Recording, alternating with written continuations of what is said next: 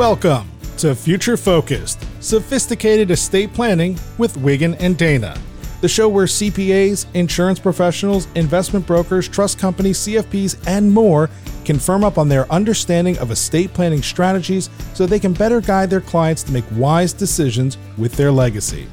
Future Focus is hosted by Aaron Nichols and Michael Clear, partners of the Private Client Services Department at Wiggin and Dana. Subscribe to Future Focused, Sophisticated Estate Planning on your favorite podcast platform and share episodes with your clients. And now, here are your hosts, Aaron and Michael. Welcome to Future Focused. I'm your host, Michael Clear, joined by my co-host, Aaron Nichols. Happy to be here. In today's episode, we're going to talk about key strategies for funding educational expenses. This is a topic that comes up often in our conversations with clients, and especially when clients are grandparents or hoping to be grandparents at some point. And it's effectively, Michael, I'd like to figure out the most efficient way to pay for or help with college education expenses. Aaron, when you hear that or we talk about education expenses, what are some of the key considerations that come to mind as we plan with our clients? Yeah, that's definitely a great question to be asking at the outset, because just about everything we talk about here, it's not one size fits all. There are a number of different strategies. We'll take you through a few of them today. Certain circumstances will dictate which strategy is the best for that client. So things that Michael and I are looking at, I think you would agree, Michael, are existing tax planning, both within the client's underlying estate plan, and then what tax planning is at play in terms of utilizing lifetime exemptions and annual exclusion gifts. And then we, of course, want to know about the beneficiaries. How many of them are there? How old are they? What is the anticipated trajectory? Is the client trying to save for an advanced degree, or maybe just, from K through 12? So those are questions that we're certainly all asking at the outset. Yeah, I think about it in terms of, is tax planning going to be an important aspect of this or not? Because if tax planning is a piece of it, it's going to lead us in one direction or another. If it's truly just planning for education and either estate tax or income tax is less relevant to the person, that helps in our decision making as well. The number of people comes into play. Some of our strategies work well when we know exactly who's going to be a beneficiary. Sometimes people would prefer to say, hey, all of my grandchildren. Well, that's going to lead us to a different strategy. And I think also another consideration is, how long do we have? How long are we planning for? Is somebody going to school next year, or is someone going to school in 18 years? As we look at those considerations, I think we look at tax planning, number of beneficiaries, the age of the beneficiaries, if the person has a taxable estate, how large is it, and does this work or not work with the current estate plan? So as we look at that, what are, big picture, before we dive in, what are those common strategies? Certainly, I think a strategy that everyone thinks of when discussing education expenses are 529 plans. And we'll certainly go into some detail on that. But other planning strategies that we like to talk about with clients certainly include the direct payment of tuition expenses, which falls under a special transfer tax exemption under the code. And then, of course, trust planning. So we've talked a lot about trusts on this podcast already. So it's probably not surprising that Michael and I love trusts as a solution to clients looking to save for education expenses. Let's just dive into that first one. Let's talk about the direct payment of tuition and why that strategy is exciting to us. Yes, we love the direct payment of tuition for a number of reasons. But the primary one is because it falls under what a lot of people in the industry refer to as the med ed exclusion. And that means that you can transfer an unlimited amount of money to a beneficiary for a specific purpose and it will be outside of the transfer tax system. Now, it's really not to the beneficiary directly, but rather, in this circumstance, directly to an educational institution. And payment of that tuition doesn't use up the donor's gift tax exemption or annual exclusion amount. And importantly, unlike most annual exclusion gifting strategies, this is also exempt from GST tax. It's treated as having a zero inclusion ratio for GST purposes, meaning from a tax perspective, there's really no meaningful limitation on the amount that a client can pay on behalf of beneficiaries if it's directly to the institution providing the education. Yeah, so I think it's worth repeating those two requirements. One is the payment must be for tuition, and two, it must be a direct payment of tuition by the person giving the gift to the educational institution. So as long as it's a direct payment and it's for tuition, it will qualify for this special benefit. So what does that mean? If Erin paid tuition last semester herself, can I just simply reimburse you for that payment? Unfortunately, no. I wish you could. Or 4 years ago. Yeah. I think that also leads to the can I pay off someone's loans, which you cannot do using this exclusion. So it's a powerful exclusion because, especially with the rising cost of tuition, but those caveats being it can only be for tuition and must be paid directly to the institution.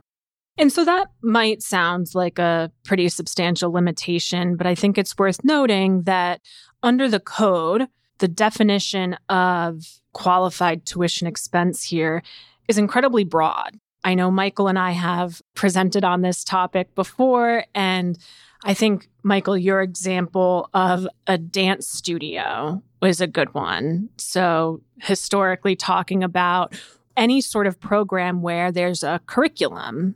So if it's a dance class that starts in September and goes through December, and another type of more traditional school has sort of a curriculum for that time period, then we think that probably fits under this exception.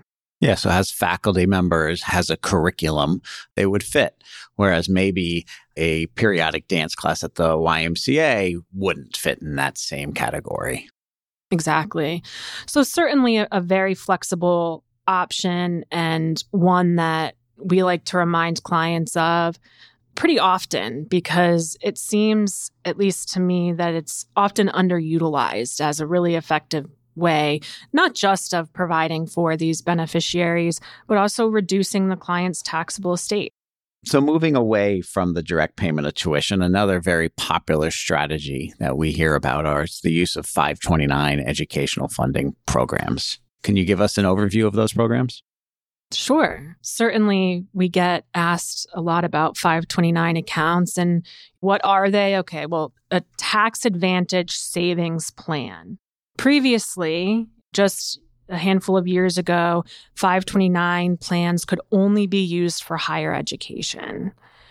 Now, under relatively new legislation, they have some expanded utility. So why is this type of plan tax advantaged? Well, there is tax-free growth of assets within the account, similar to how there is within a qualified retirement plan. And then withdrawals, as long as they are for qualified education expenses, then the withdrawals themselves are tax-free. So that means necessarily that if it's not for a qualified expense, then you're going to be paying federal income tax on that, likely state income tax, and also a 10% penalty. So it's important to really understand what a 529 account can be used for. So that's really important to understand, given those consequences of a non-qualified withdrawal. It's important to understand what counts as a qualified expense under a 529 plan. And here, it's much broader than the option that we just talked about in direct payment of tuition, because Under the 529 plan regulations, an education expense that is qualified could include books, lab equipment, transportation to and from campus. It's much broader, a study abroad plan, all sort of fall within that umbrella. And as I quickly mentioned, it used to just be for higher education, so it had to be a college or university. And now you are able to use a certain amount for just tuition payments for kindergarten through 12th grade. So they have some greater utility for beneficiaries who might be attending a private school, and the client who we're speaking with wants to aid in those tuition payments as well. So certainly the flexibility within a 529 plan is big. I think you have, kind of going back to our strategies in general, with the direct payment of tuition, there's a tax strategy there, but it's a gift tax or generation skipping tax strategy. With a 529 account, there's a strategy there, but it's mostly income tax deferred growth strategy, as well as kind of combining with a gift tax strategy on the funding. And you can see just right off the bat how these can be used together. You might plan on using the direct payment of tuition to pay the tuition portion and cover a lot of the other expenses with the 529 account. So you can use them together in that fashion. Another cool piece, I think, of the 529 account, we think of that income tax-free growth, and we often will have these discussions when a beneficiary is young, is that growth, but also the front loading of these plans. We're allowed to contribute 5 years worth of annual exclusion in year one. And in today's numbers, that's $85,000. I could contribute to a 529 account this year, counting it for the gifts for next 5. Or if me and my spouse did together, we can put in $170,000 right in the beginning. And that's a huge start to a program of tax-free growth. Absolutely. Like Michael said, these contributions are treated ratably over 5 years. So if he were to make this $85,000 contribution in 2023 to a 529 account, then $17,000 would be treated as having been transferred to the beneficiary this year, and then $17,000 in each of the next 4 years. I think often people might think that if they transfer $50,000 into 529 account in 2023, then they would max out annual exclusions each year until they were finished, meaning you would still allocate a $17,000 gift to the beneficiary this year and so on and so forth until you hit 50. But that's not the case. It's just an even slice over 5 years. So in that circumstance, it's $10,000, but certainly a big benefit. Yeah. So if you're going to front load, talk to us so we can make sure that the overall strategy works. And also remember that it's going to impact other gifting that the client may or may not do. If they're doing annual exclusion gifts, there may be steps that we have to take to make sure that everything is calculated correctly. Yeah. And I think certainly when we're talking about big benefits in addition to the 5-year front loading, I think it's worth noting that a 529 plan has sort of this unique feature in that the donor retains a lot of control over the account. A lot of times when we are talking about transfer tax planning, we really need there to be zero nexus between the donor and the recipient of the gift. But here, the donor actually can still be the representative on the account. And in most circumstances, you can change the beneficiary on the account so that you're not locked in to the original named beneficiary. And so there are a few reasons why that could be really important.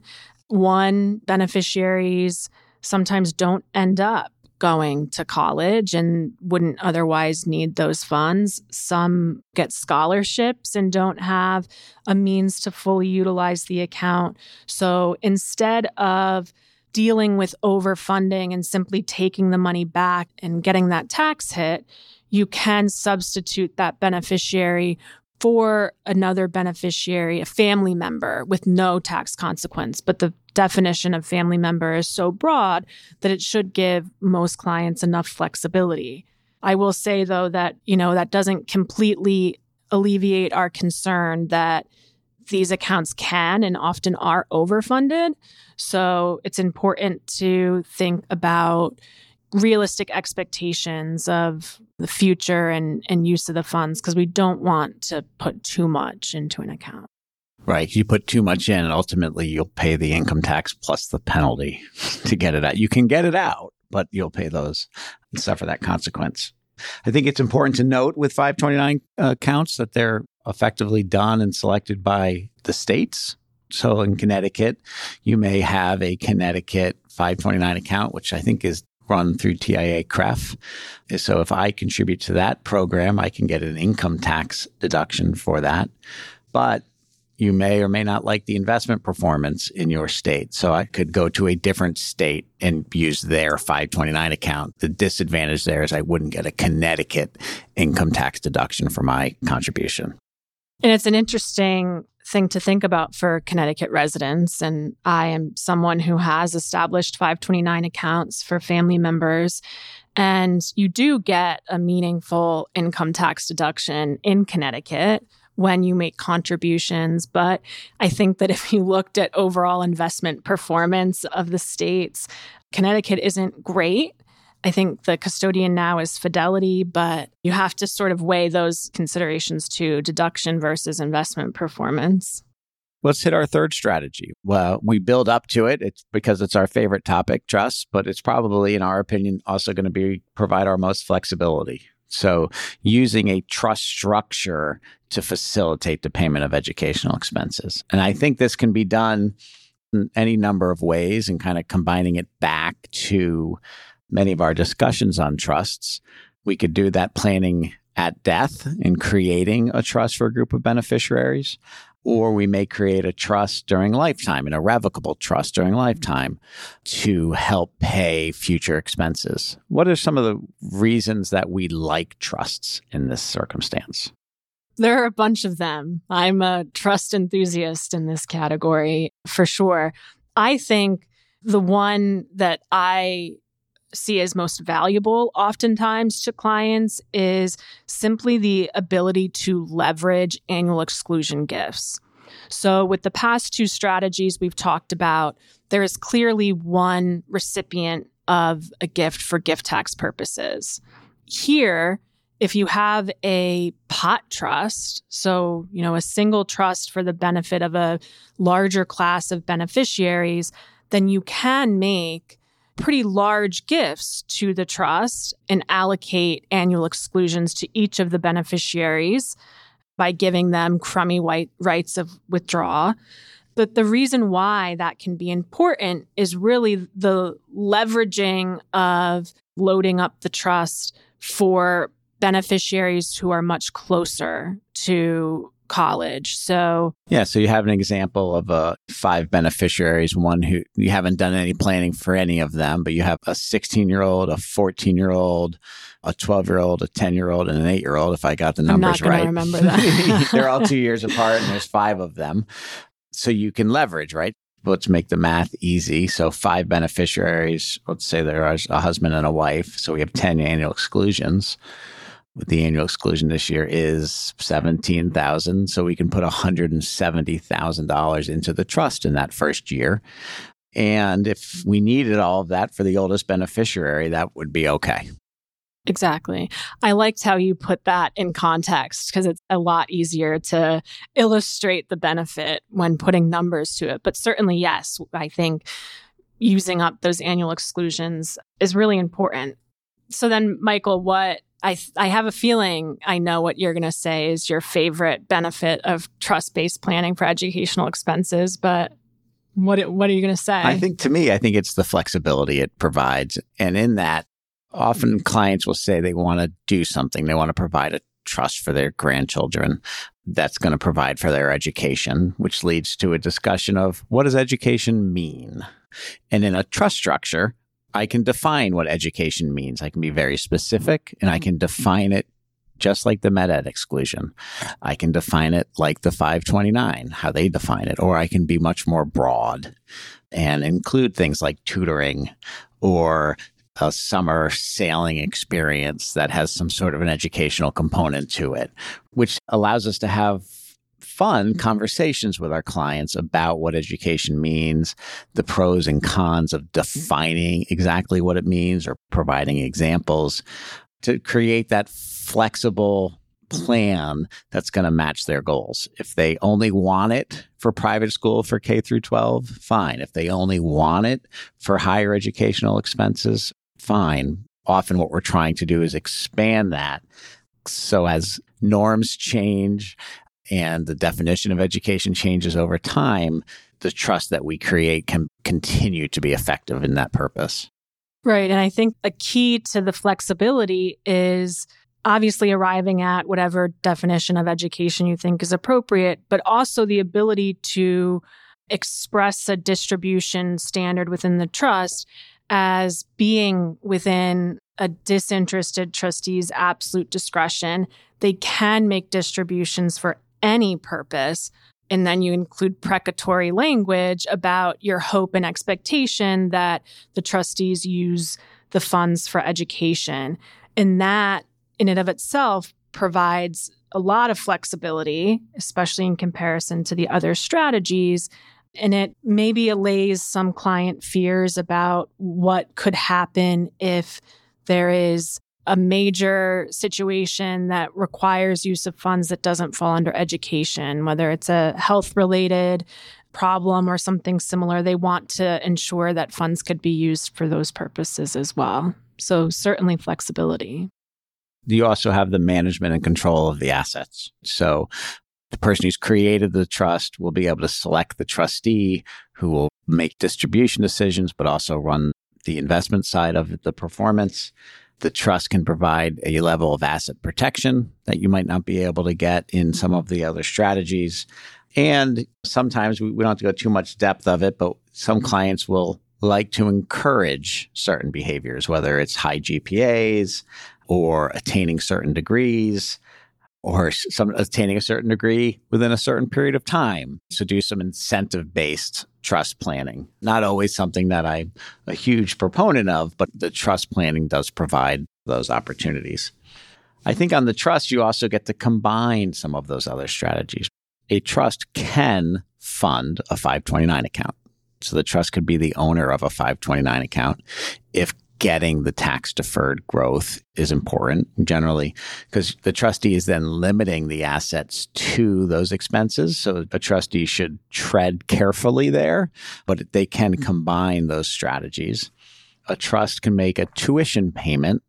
A non-exempt trust could make a tuition payment to a beneficiary without causing generation skipping tax. So if you had that non-exempt trust, it might be a strategy there of focusing on payments of tuition. So kind of combining those strategies for as much benefit as possible.